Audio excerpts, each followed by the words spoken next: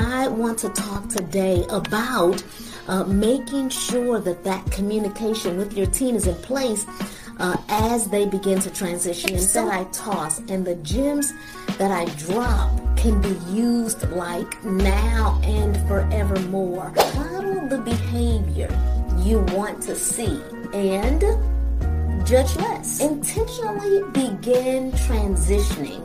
Feel free to be transparent, and that could help to keep our communication open and honest, of course, with our teen as well.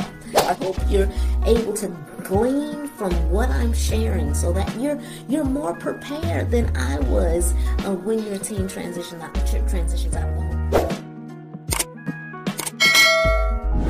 I'm Dr. Michelle Lloyd. Shortcast Club.